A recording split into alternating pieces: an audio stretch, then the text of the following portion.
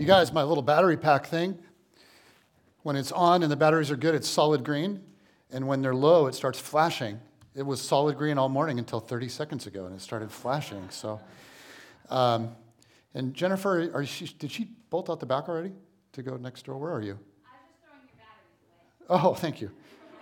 God bless you. Hey, was that not an amazing set of announcements right there? Holy smokes. Man, I'm married to her. I don't know about you. I don't know about you. Sometimes, you guys, I am embarrassed to be a Christian. Now, I'm not embarrassed by Jesus or his way at all, but sometimes I am embarrassed by the perceptions that oftentimes come from realities, right? I'm embarrassed by stereotypes. Like, I'm embarrassed by the idea that Jesus people are anti-science, that they're anti-intellectual, that to follow Jesus, you have to check your brain at the door. I'm embarrassed by the stereotype that Christians are ultra-judgmental, that they are self-righteous and aggressive and always on the attack. And like many of you, I do not want to be associated with any of that junk. Okay, but when you become a pastor, you just sort of get grouped in with a lot of that stuff. People just sort of assume things about you. But there is also a lot that is awesome about being a pastor. And one of my favorite things is just being associated with beautiful things. As Jen was talking through announcements, I'm like, man, that stuff is epic. It's so good. And in this last season, you guys, I have to tell you that I have been so grateful to be a part of this church family. It is as hard of a time as I can ever remember for churches. With COVID and with all the stuff going on culturally, all the division, polarization. And yet you guys, through this season, have responded in so many beautiful ways. You've come together despite differences. We have red people in our church, and we have blue people in our church. And we got a lot of different kinds but you guys have come together despite differences. And you guys have poured out love again and again and again. And so this last week, I was just sitting back and I was mulling it all over. And I honestly you're not going to believe this, I got choked up just thinking about how grateful I am to be a part of this. Like how thankful that I am that God has blessed me with you guys. And today we are going to look at a passage where Jesus sends out his disciples. And really for the first time, instead of them watching him do almost all of it, he sends them out to do it. He gives them instructions as well for how to do it. And today we're going to walk through this passage, and there's a lot we could say, a lot I could cover. I'm not going to touch on it all. I just want to point out a few things that pop out to me. Stuff that Jesus instructs his disciples, his followers, his apprentices to do, and stuff that in this last year especially, you guys have done so well. So we've been in this series kind of all summer called The Way of Jesus. And today we're going to think more about his way. And I just want to pause and essentially celebrate some of the stuff that we're getting right. Now, so often we listen to sermons, and rightly so, to focus on what we're not doing right?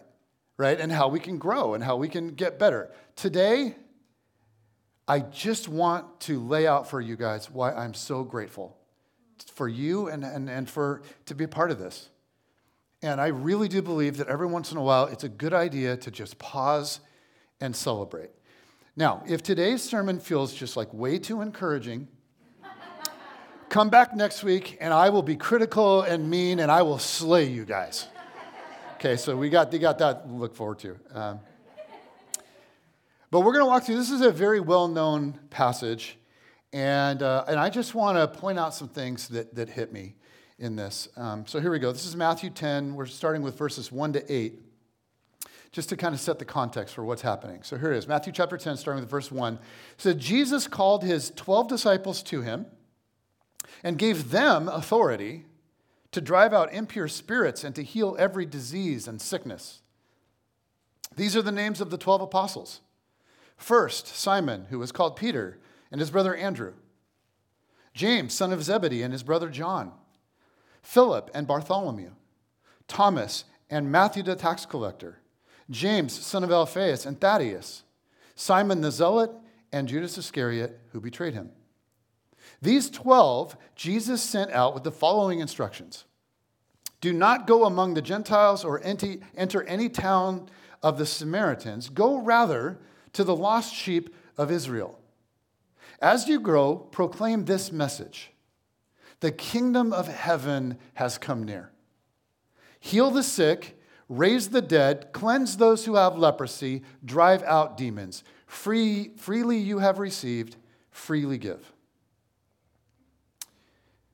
One of the things that most followers of Jesus believe, like truly believe, is that we should do what we can to share Jesus with those that don't know him yet. And this is all over the teachings of Jesus. This is not like a hidden thing. It is a thread that runs all through all four Gospels. It runs through them from beginning to the middle to the end. We are to love and serve people, and we are to tell them about Jesus. I mean, you think about Jesus' initial invitation to a few of his disciples. It was this: come follow me, and I will make you what? Fishers of men. That's the invitation from the outset. And then at the end of his time with them, he concludes with this.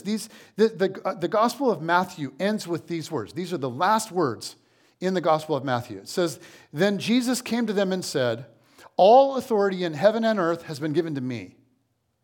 Therefore, go and make disciples of all nations, baptizing them in the name of the Father and the Son and the Holy Spirit, and teaching them to obey everything I have commanded you. And surely I am with you always to the very end of the age.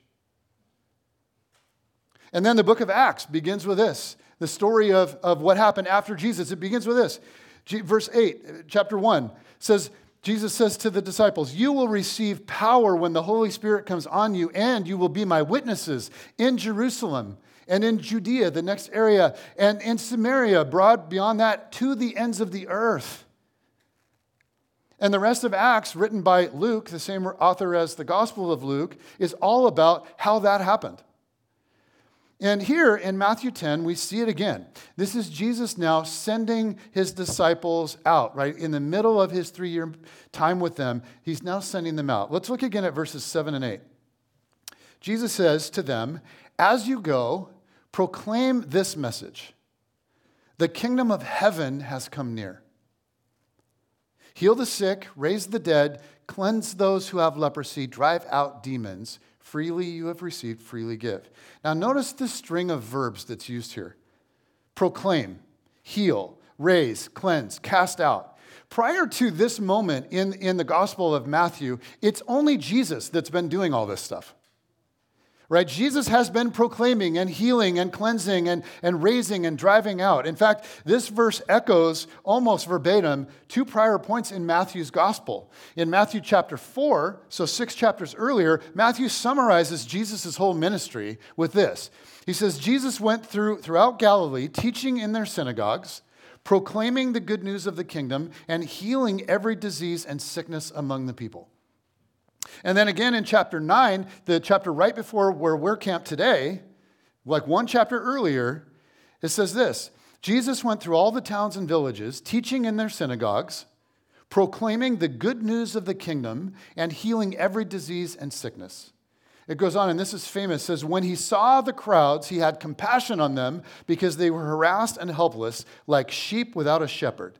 Then he said to his disciples, the harvest is plentiful, but the workers are few. So ask the Lord of the harvest, therefore, to send workers into his harvest field. Okay, this is Matthew 9. And then in 10, Jesus does just that. He sends workers into the harvest field. So in our passage in chapter 10, all of these verbs, which had previously only been applied to Jesus, are now shifted and being applied to his followers, to his disciples. Matthew and Jesus are being really intentional here, and they're making this point. Discipleship is imitating Jesus and carrying out his work in our world. Now, you guys, we could go nuts and we could spend a lot of time on each of those verbs. We could talk about, well, what does it mean to proclaim the gospel? We could talk about what even is the gospel. And that actually might be a really good series topic for the fall. Little teaser trailer right there. How do we best communicate the gospel to our culture? What if we talked about that? That'd be something good to talk about. Or we could go off on, like, what does healing look like? Or how in the world do we cast out demons? Right? But today, okay, I'm more interested, really, I'm interested in this one single question.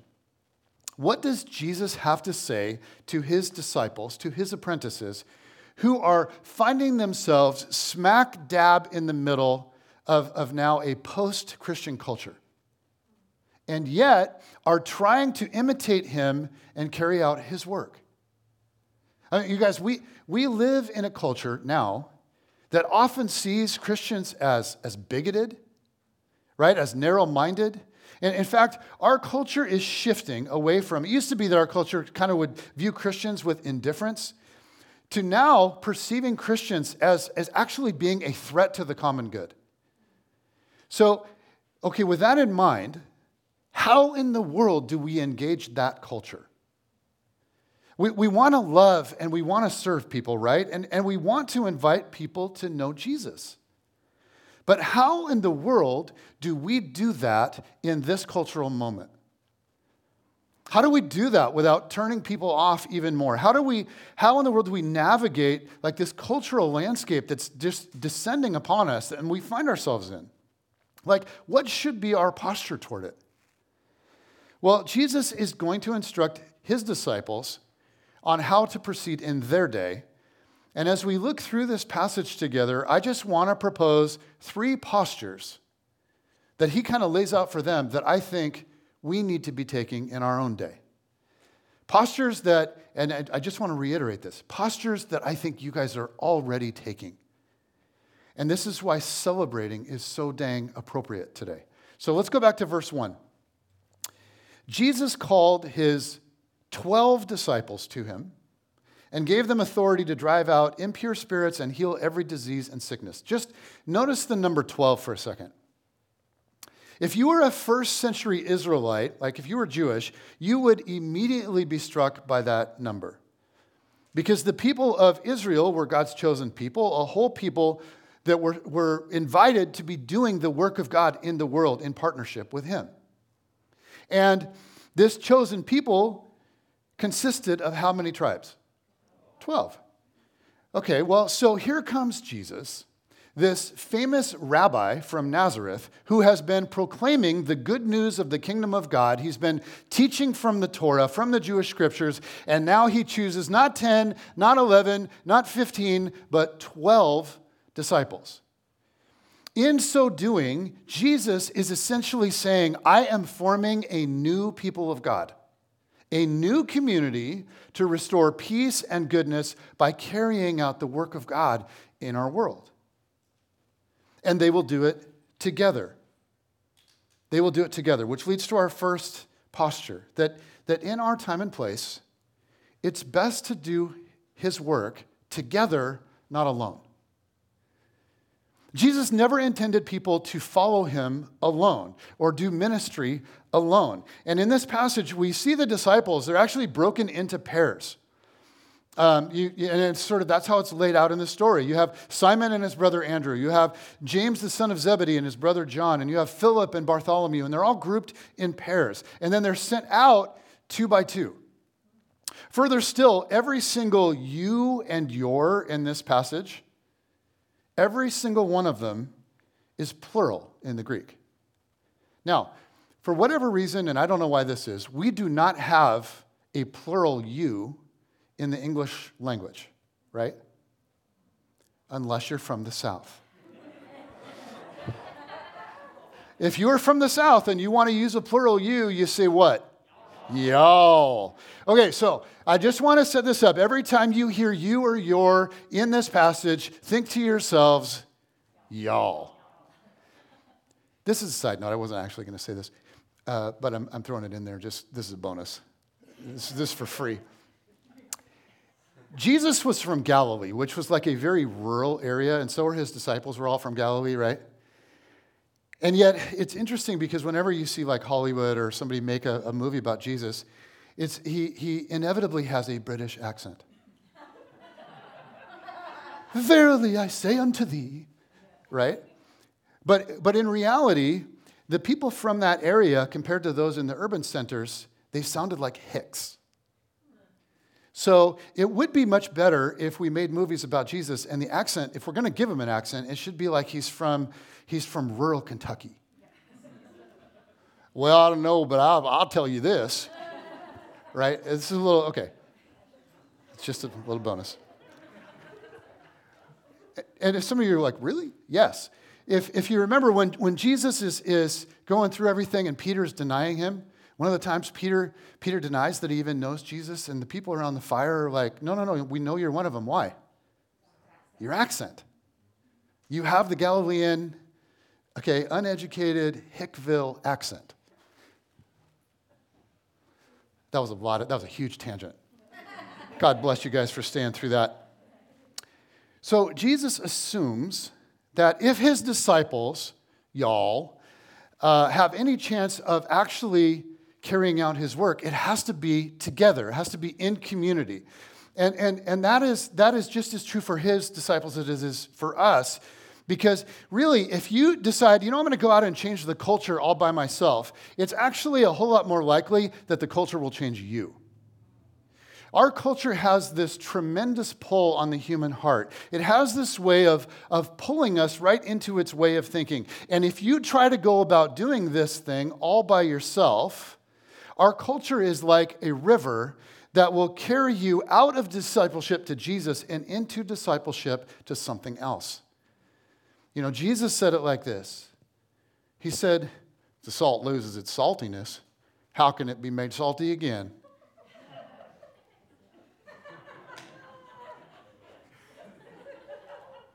All right, so the point is, Jesus' vision, we need someone with the truth. That was terrible. I know it was terrible. Jesus' vision is for us to work together, not alone. And so if we want to bring grace and beauty and goodness to our world, if we want like this entire world to begin to look, as we sang this morning, more and more and more like heaven, if that's like actually possible, and that is the very calling that God is giving to us, if we want to change the culture and not the other way around, then it's a no-brainer that we work together, not alone. And you guys, in this season, you have done an extraordinary job of working together, of staying together, of doing life groups on Zoom and then not on Zoom and then on Zoom again if necessary, of coming to church with a mask and then not with a mask and then with a mask, and of pulling off a project as large and as complex as the village, right? Like starting a micro school for tons and tons of kids out of many, many different school districts to all gather together to be able to be together. Supporting Vision House and Nourishing Network. You guys have provided countless meals for people. Really provided a lot of meals for people. You provided a give and get pantry to the community.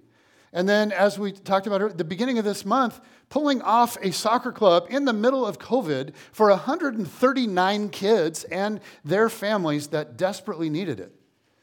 You guys, that stuff only happens if we work together. Okay, let's keep going and get to a second posture. Jesus continues. He says, do not get any gold or silver or copper to take with you in your belts. No bag for the journey or extra shirt or sandals or a staff, for the worker is worth his keep. In Jesus' day, it was not uncommon for traveling teachers and philosophers to collect money from those that they taught. And so an extra shirt and sandals would be just considered basic comforts. And in that world, even the poorest of the poor had an extra shirt and sandals. But the disciples of Jesus instead are asked to resist these comforts. Why? Jesus wanted to protect them from being accused of preaching for money, of having ulterior motives. And we've all seen some televangelist wearing an expensive, obscenely expensive suit, and then asking you to give your money maybe promising, well, you'll have a great reward in the kingdom of heaven. And you hear that, and you hear it, and you see it again and again, and you just get that sinking feeling in your gut. Jesus is simply trying to protect his guys from that kind of perception. He continues, whatever town or village you enter, search there for some worthy person and stay at their house until you leave. As you enter the home, give it your greeting. If the home is deserving, let your peace rest on it. If it is not, let your peace return to you. If anyone will not welcome you or listen to your words, leave that home or town and shake the dust off your feet. Truly, I tell you, it will be more bearable for Sodom and Gomorrah on the day of judgment than for that town. So his disciples were to go 2 by 2 with little supplies, asking for no money. And then when they enter a town, they are to find a receptive person, someone who would take them in and receive them, and then stay at that house until they leave that town. Verse 11, whatever town or village you enter, search there for some worthy person and stay at their house until you leave. Now it's interesting that Jesus has them stay only in one home per visit, per town, right? Because if you think about like evangelism, I mean, I just wonder, is this how we would do it? I mean, wouldn't they increase their exposure if they moved around more? And yet Jesus instructs them to stay in just one home with just one host. Why? Well, it appears he wants them to adopt a posture of presence, not distance. I mean, think about the usual strategy, the unusual strategy that Jesus is laying out. Think about how okay, let's boil it down. To reach the world with the good news of the kingdom, Jesus says, here's what I want you guys to do. You ready? And they're like, yeah, we're ready. He's like, here it is. I want you to go into people's homes, sleep on their couch, eat at their table, and stay as long as possible. In other words, the plan for reaching the world was through relationship, through presence, through being with people, going where they are, meeting them right where they live, through intimacy, through face-to-face relationships. And when you think about it, that is exactly what Jesus himself did. And you guys, our culture is hungry for that. It's still hungry for that. Now, in the middle of COVID, we've had to be really creative, right, about finding ways to be present with people. It has been complicated, like unbelievably complicated on so many levels. But you guys, like, you keep finding ways to be present with people, to love them and be with them. Like this Wednesday night, after a week of soccer club, as Jen said, we did dinner at the park. And many of you were there. And so were many families that don't go to our church, right? Families from soccer club and families from the village. And you guys, it was unbelievable. You loved them so well. I mean, I just wanted to sit back and watch you guys work that night. I just watched you guys get outside of your own friend group. It's so much easier to just go hang out with the people that we already know and we're already comfortable with. But you guys avoided the temptation of doing that, and you were so just open-handed. And you were so kind to the people that don't go to Brookview or people that are new to our church. And you sat with them, and you ate with them, or you played kickball with them. Some of you have not played kickball for decades. Right, Bob? Yes. And you guys, you got out there and you included all the kids and just interacted. So, you know, guys, it was unbelievable. For those of you that were not there, it was unbelievable. Everybody kind of gathered and was eating, and they were eating in groups, and people were just sharing meals together. And then the next thing you know, Trevor's like, all right, kickball in 5 minutes. And Trevor heads over and he's like, I'm all-time pitcher. I don't care who wins this thing. I'm just all-time pitcher, and I'm not fielding anything. And we got teams made up of human beings age 3 to, I don't know how old you are, Bob. So, and it was unbelievable, you guys. The little kid, there was one little kid who's, maybe 3 years old. And he came up, and everyone's just silent, and he comes up, and he kicks the ball, and it goes just far enough, and then he just sits there like, what do I do now? And everybody is like, run, run, run, run, run. Now, you have 20 people on the field fielding it. You have 20 people on his team that are standing in line for their kick, and then you have parents just lining the field, right? And then everybody's just like, run, run, run, run, run. So he's like, okay. So he takes off, and he runs to first base, and then he kind of like stops on the base, and I'm like, no, go to second. And so he takes off, and he runs, and everybody's pretending to try to field the ball while he runs around the bases. He gets home, and it's all over, and everyone cheers. Like, standing ovation for this 3-year-old kid, right? So, all right, dude, your at-bat is over. Get to the back of the line. He just takes right off again down first base, and for the next 15 minutes, this 3-year-old kid just ran around the field. And Trevor's like, whatever, next up, right? It was amazing. And then, when Bob got up, I got over there, and when I first got over there, I saw Bob, and he unloaded on the ball and kicked. You guys, he kicked it to Bothell from Bryant Park. It was unbelievable. He could have crab walked backwards around the bases, but he didn't because he didn't want to show off. And so that was amazing. And then a little bit later, his next at bat, I was still there, and I think he wanted to go even bigger than that one. And the first one, he shanked it. So the parents were all down the third baseline, families, kids, children, elderly. And that thing hooked so hard into the crowd, people went sprawling out of their chairs. It was unbelievable. And then Bob got up for his second, that was a foul ball. Bob got up for a second kick, and he got under it a little bit. And so that thing skied. It was up, up, up, up, up. So Emily Kellen,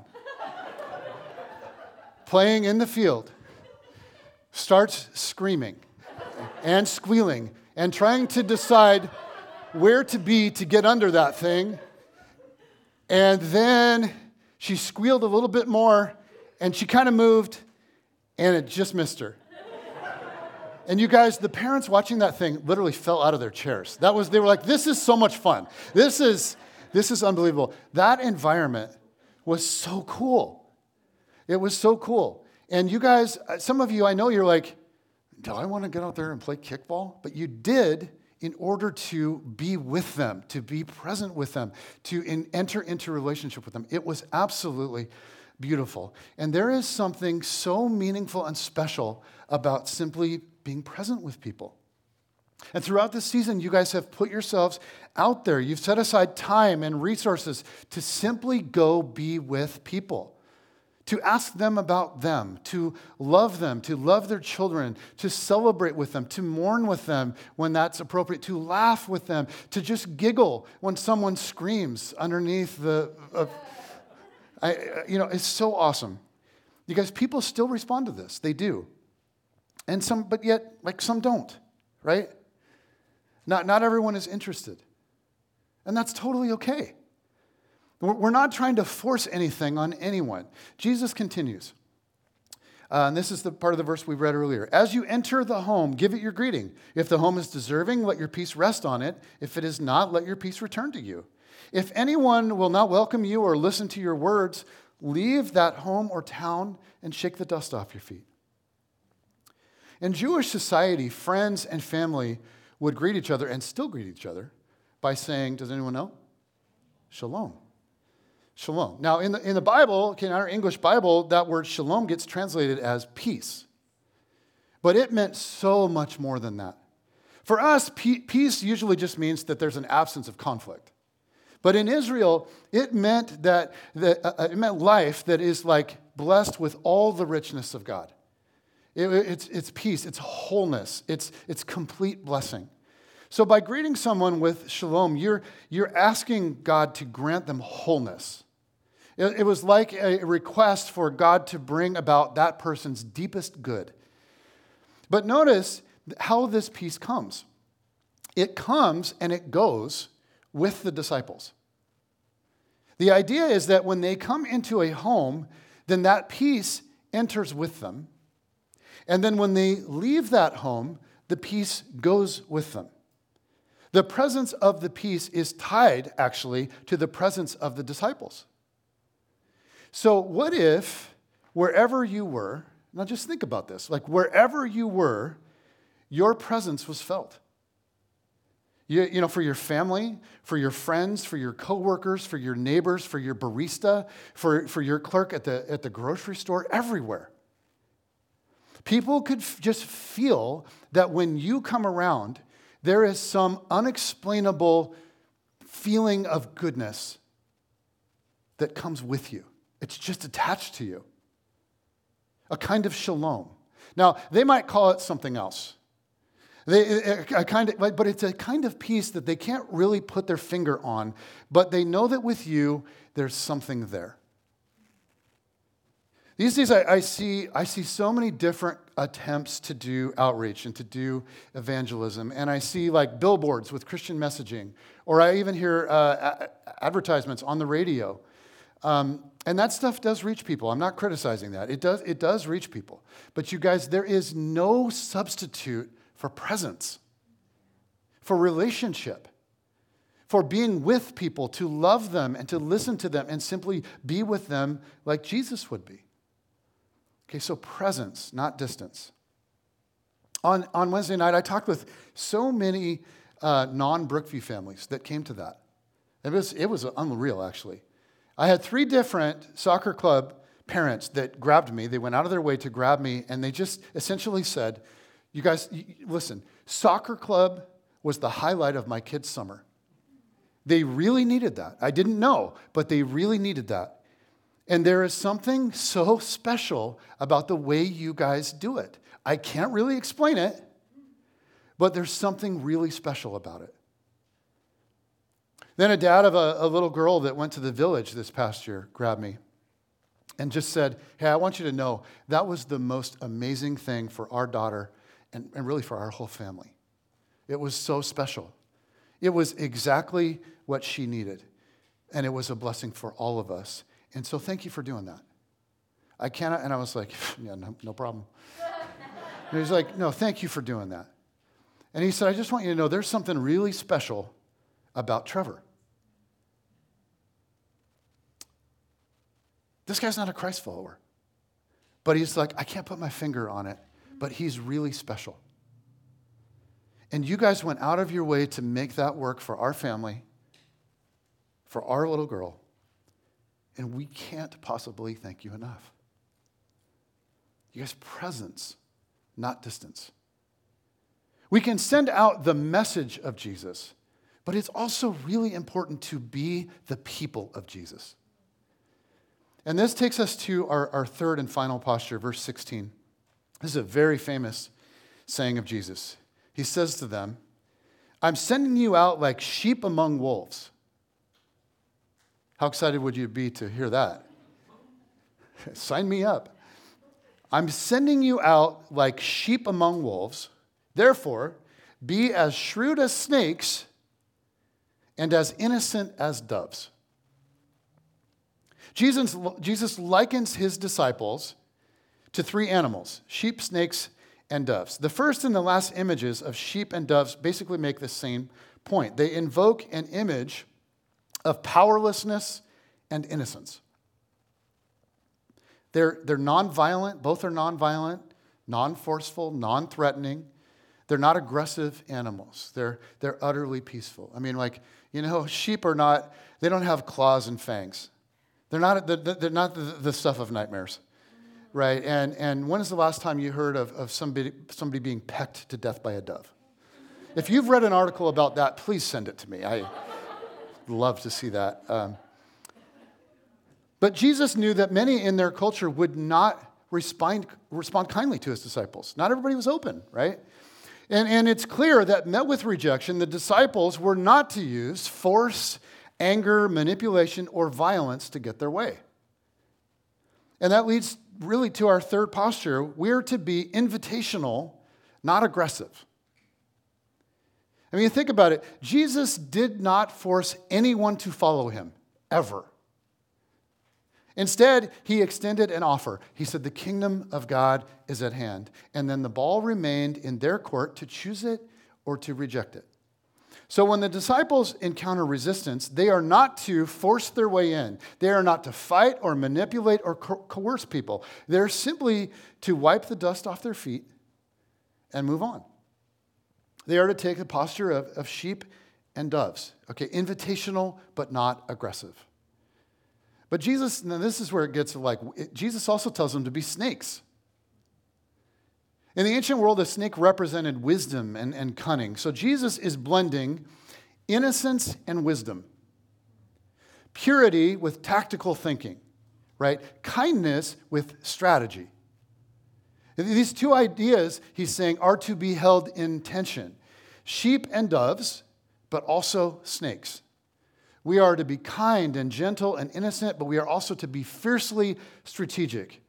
We are to be innocent, but we're also to be tactical. We're to be wise, calculated. We are to embody both sides of the coin. Right? And both really matter. And when you think about it, innocence without wisdom and awareness and intelligence just leads us to be naive. But scheming without innocence and purity quickly becomes manipulation, coercion, or even worse, violence, aggression, all of it. And so these qualities must be held simultaneously in tension. If one side of the coin is missing, then it is bound to go bad. And there are so many examples down through the last 2,000 years of Christians that are lacking one of these. For some, it's just like a mindless innocence. And you guys, we really don't want that. Or there's aggressiveness and manipulation and even worse. And when I think of the worst examples of evangelism and missions, it's usually that one of these pieces is missing, and the worst examples, they usually are lacking the sheep and dove side of it, right? The innocence and the purity is just not there. And I envision preachers that are standing up on a soapbox yelling at people, turn or burn. Or I think of the Crusades, my gosh, what in the world? Violence and manipulation and coercion, stuff that makes our stomach turn, stuff that is reprehensible. So, we really don't want to get this stuff wrong. And I get it, and I feel it. But we can't give up on it either.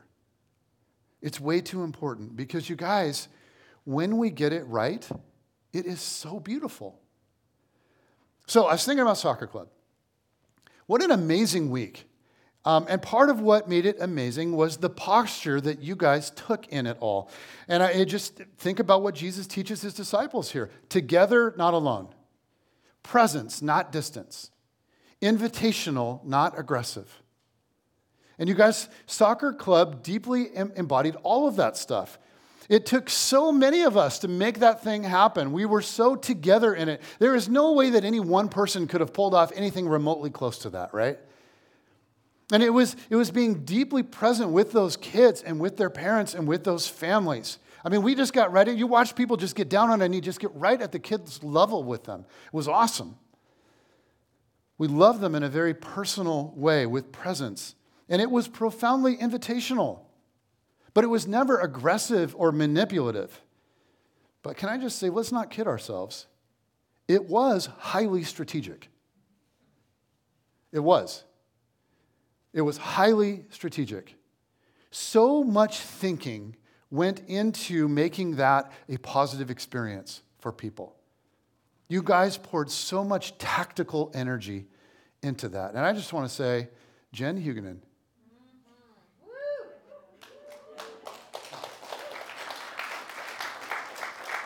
you guys, the amount of thought and energy and wisdom from her that went into that thing is staggering. I don't pump you up all the time and point out the things that you're killing because you're my wife, and then people are like, she's just your wife. I'm like, I know, but listen, you guys, the amount of time, energy, but tactical creativity that she put into that was staggering, and so did the rest of you. We, invited people into positions and empowered them to be creative, and it was unbelievable what you guys did. And so I am so grateful to be a part of this little expression of discipleship to Jesus, this church family.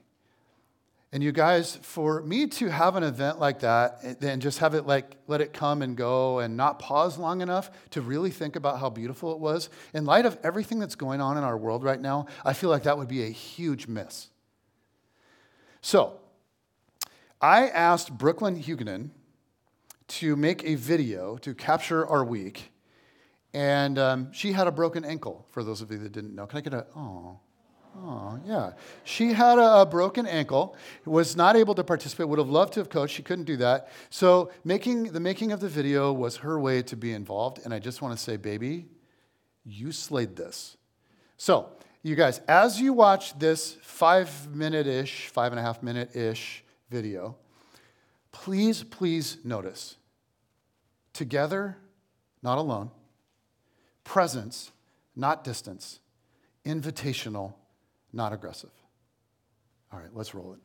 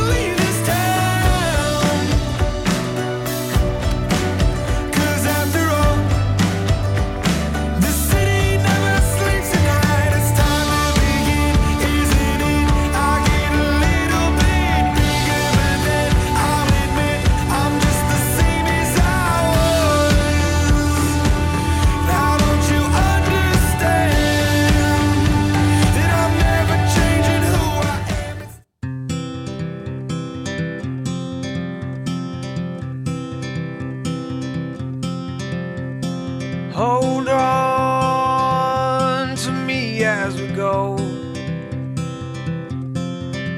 as we roll down this unfamiliar road. And although this wave is stringing us along, just know you're not alone. 'Cause I'm gonna make this place your home. Settle down, it'll all be clear. Don't pay no mind to the demons, they fill you with fear. The trouble, it might drag you down. If you get lost, you can always be found.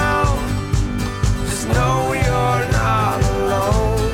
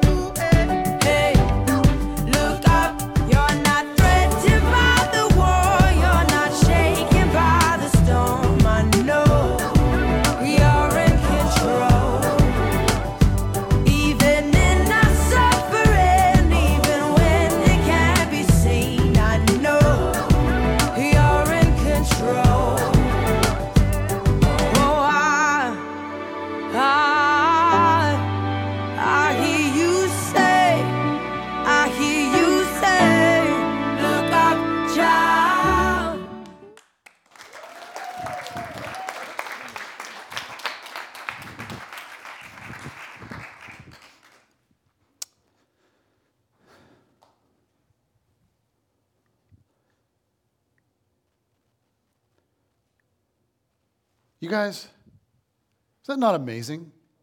It's unbelievable. Brooklyn, you're so good. That's all that I care about, really. Now, that was, you guys, what an amazing week. What an amazing thing to do together. And I honestly, I really do believe the fruit from that will go on and on and on. And we'll see little bits of it here and there. And some of it we won't see, we won't know. But what a beautiful thing. People were deeply touched, many of them. It's just beautiful stuff. And I want to say to those that are watching online, if you are watching this and you're not watching it live, by the time you see this, YouTube will have clipped out the soccer video. Because with the music in the background and all of that, there are copyright issues. So we have hosted that video on our church website, and you can find it at brickviewchurch.com/together. So if you go there, it's there. You can watch it 400 or 500 more times before tomorrow. And if you're on YouTube, again, if it's not live, if you're watching the live stream right now, it should have been in there. There's also a link in the description for you. So if you can't remember brickviewchurch.com/live, you can just click on the link or cut and paste it. So that's there. And I just would encourage you, if that's you, you're watching this not live with us right now, pause for a second. Go watch that video because you didn't get to see it, and then come back and finish this message. You guys, in closing, I just want to say again, I'm so grateful to be a part of this expression of discipleship to Jesus. And in this last year, you guys have done so many beautiful things. And as I read through Jesus' instructions in Matthew 12, I see you guys embodying so much of it so well. Together, not alone. Presence, not distance. Okay? Invitational, not aggressive. But I also want to say, I do not want to end this message and have the only message that you're hearing be, we're awesome. I want us to remember that we didn't invent any of this. This was handed to us by Jesus himself. Jesus did these things, and he did them in these ways and much, much, much better ways. And now it's our privilege to reflect him to our world. None of us deserve to be included in what he's up to in our world. But because of his amazing grace, we too, each one of us is invited to participate. We're invited to be loved by him and be healed by him, and then to turn around and be conduits of that love and that healing to our world. You guys, there has never, ever, ever been anyone like Jesus. And now we are his body. We are his hands and feet. As long as we learn from him how to be like him, he can and will do extraordinary things in us and through us. But none of it is us. It's him. It's all him. Like, you guys, I stand here because he loved me, because he has healed me and filled me with hope and life. I'm not awesome. And to tell you the truth, you're not either. But as we reflect and embody Jesus together, awesome stuff can happen. And here's what's really cool. It isn't all just done in the memory of Jesus. We aren't just compelled by the inspiration of the memory. Jesus is actually present with us. Get your mind around that. His Spirit, it dwells in us and is all around us. And anything beautiful we do comes directly from him through us. Jesus came proclaiming, healing, raising, cleansing, and driving out. And now he has handed the ball to us, and he is saying, run with it. And when we do that together, you guys, it is really, really cool. Father in heaven, I thank you for this church family that you have placed me in. And I thank you for your grace to each and every one of us. I thank you for your love. I thank you for your compassion and the way that you offer yourself to each one of us. And God, I think about my life and the direction I was heading, and it was not to be a part of a family like this.